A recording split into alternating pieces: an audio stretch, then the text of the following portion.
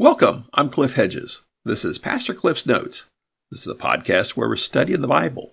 We're working our way through the book of Matthew. Today is episode 814, and we're looking at Matthew chapter 20, verses 20 to 28. Let's read our passage. Then the mother of Zebedee's sons approached him with her sons. She knelt down to ask him for something. "What do you want?" he asked her. "Promise," she said to him, "that these two sons of mine may sit one on your right and the other on your left in your kingdom." Jesus answered, "You don't know what you're asking. Are you able to drink the cup that I am about to drink?" "We are able," they said to him. He told them, "You will indeed drink my cup, but to sit at my right and left is not mine to give. Instead, it is for those whom it has been prepared by my Father." When the 10 disciples heard this, they became indignant with the two brothers. Jesus called them over and said, "You know that the rulers of the Gentiles lord it over them, and those in high positions act as tyrants over them. It must not be like that among you. On the contrary, whoever wants to become great among you must be your servant, and whoever wants to be first among you must be your slave. Just as the Son of Man did not come to be served, but to serve, and to give his life as a ransom for many." This is the gospel according to Matthew. Matthew is writing this gospel, this account of the ministry of Jesus, to convince people that Jesus is the Messiah. They're on the journey to Jerusalem, completed the ministry in Galilee, and are now heading to Jerusalem for the final scene in the ministry of Jesus, where he will be put to death by the religious leaders and then rise again on the third day. So on this journey to Jerusalem, it began with healing crowds of people that he encountered the Pharisees, and they had a question about divorce. Then he encountered the children, and he blessed them and said the kingdom of heaven belongs to such as these. Had he encounter with the rich man, and was told that the rich man needed to sell his things, give it away to the poor, then follow Jesus.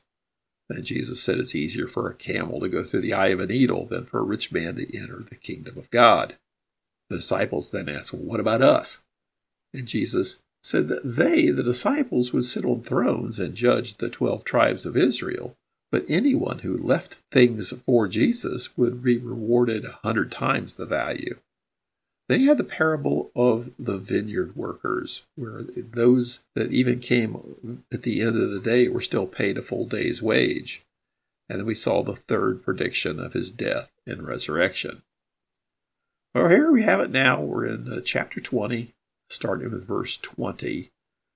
Then the mother of Zebedee's sons approached him with her sons. She knelt down to ask him for something. Now remember, Zebedee's sons are James and John. These are two of the 3 of the inner circle, Peter, James, and John. So James and John, the sons of Zebedee, this is their mom.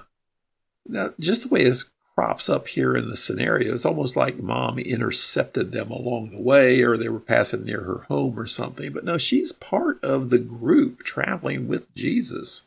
Look toward the end of Matthew's gospel, chapter 27, verses 55 and 56.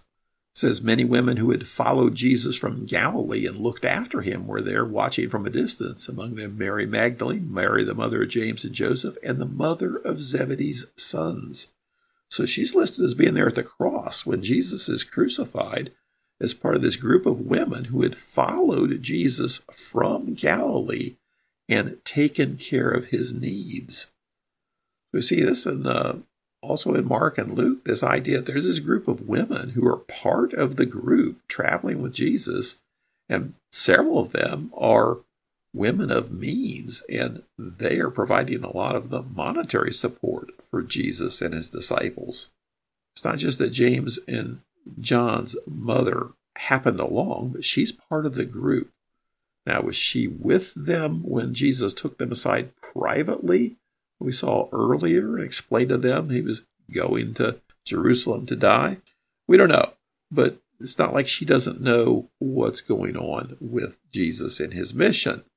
Now, the women at the cross, Matthew and Mark, both list 3 women there. Mary Magdalene, Mary the mother of James and Joseph, and then Matthew says the mother of Zebedee's sons, and Mark says Salome. So is the name of James and John's mother Salome? Maybe. We'll call her Mrs. Zebedee. But she is part of the group, and she approaches Jesus with the sons and asks him for something. Verse 21, "What do you want?" he asked her. "Promise," she said to him, "that these two sons of mine may sit one on your right and the other on your left in your kingdom." Now, on the right and on the left are places of honor. Our first thought is, well, what happened? The first will be last, the last will be first. And the answer to the question of who will be greatest in the kingdom back in chapter 18. However, Jesus has been talking about his kingdom.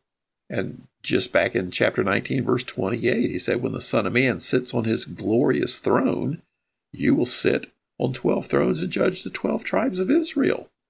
And they're on their way to Jerusalem. They're getting closer. They're going to be there in a few days. And that's the royal city, and assume all this is going to take place. They said, well, what about the whole death and resurrection? Well, maybe all this takes place after his resurrection, and he sits on his glorious throne, and they sit on their thrones. Peter seems to have risen to be the leader of the group, but Peter's had some stumbles along the way and been chastised a couple of times. Maybe these guys are vying for his position. And Mom is asking, who can turn down Mom, Mrs. Zebedee? Now, as far as whose idea is this her idea and she's bringing them along, or is it their idea? And they say, Mom, why don't you go ask Jesus? We don't know, and it doesn't matter. Verse 22, Jesus answered, you don't know what you are asking. Are you able to drink the cup that I am about to drink? We are able, they said to him. So she asks him, but Jesus answered, you don't know what you are asking. That is plural. The you there is plural. The verbs are all second person plural. So he's speaking to all three of them, Mrs. Zebedee and the two boys. He says, are you able to drink the cup that I am about to drink? Now, throughout the Old Testament, cup is used in a variety of ways. Sometimes it's used to speak of the blessings of God, the cup of God's blessings. Usually, though, it speaks of judgment. Sometimes the wrath of God is spoken of as the cup. We'll see in the Garden of Gethsemane when Jesus is praying, he says, Father, if it's possible, may this cup pass from me, speaking of the sins of the world being poured out upon him. And they quickly answer. He says, are you able to drink this cup? They go, oh, yeah, we can. They obviously don't get it. Verse 23, he told them, you will indeed drink my cup, but to sit at my right and left is not mine to give. Instead, it is for those for whom it has been prepared by my Father. So he says, you will drink the cup. That is, you will suffer on my behalf. You will. In fact, James is the first of the apostles to be martyred. He says, as far as sitting on my right and my left, that's not mine. The Father's taking care of that. He doesn't say who it is. And again, that's not the important thing here. Verse 24, when the 10 disciples heard this, they became indignant with the two brothers. Now, what's their indignation? They think, these guys, did they not hear anything Jesus has been saying?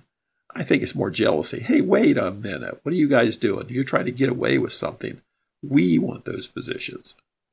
Verse 25, Jesus called them over and said, now, so Jesus calls all 12 of them together now and says this, you know that the rulers of the Gentiles lord it over them, and those in high positions act as tyrants over them. He's speaking here of worldly values. This is the way things work in the world. You have a pecking order. You have people in positions, and they tell people in lower positions what to do and even take advantage of them. Verse 26, it must not be like that among you. There's a different value system in the kingdom of heaven. It says, on the contrary, whoever wants to become great among you must be your servant, and whoever wants to be first among you must be your slave. This sounds very much like what Jesus has been saying about the first will be last and the last will be first. If you want to be great in the kingdom of heaven, you need to be humble. You need to be a servant. You need to be a slave. In verse 28, just as the Son of Man did not come to be served, but to serve and give his life as a ransom for many. So he uses himself here as the ultimate model of service. He is the king of the kingdom of heaven, yet he himself has come to be a servant. And ultimate act of service to give his life as a ransom for many. I have a little bit here atonement theology. Not a lot. Matthew doesn't give us a lot of that. Paul's the one who really spells out the theology of the atoning sacrifice of Jesus. But ransom, that's a word often used to describe the purchase of freedom for a slave. So we're seeing a hint of the theology of atonement, that is, that Jesus will die as a substitute, that everyone is a sinner and under the penalty of death for sin. But Jesus' death will serve as a substitute for that death penalty that we deserve, and by that provide the ransom for many. That is, purchase the freedom for those who are under a death penalty themselves.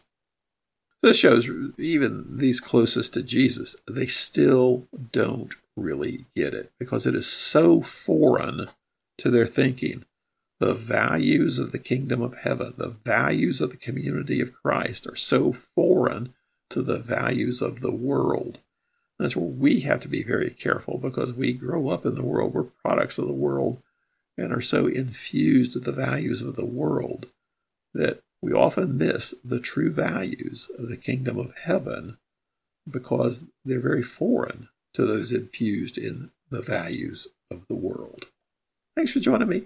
Join me again next time as we continue working through Matthew.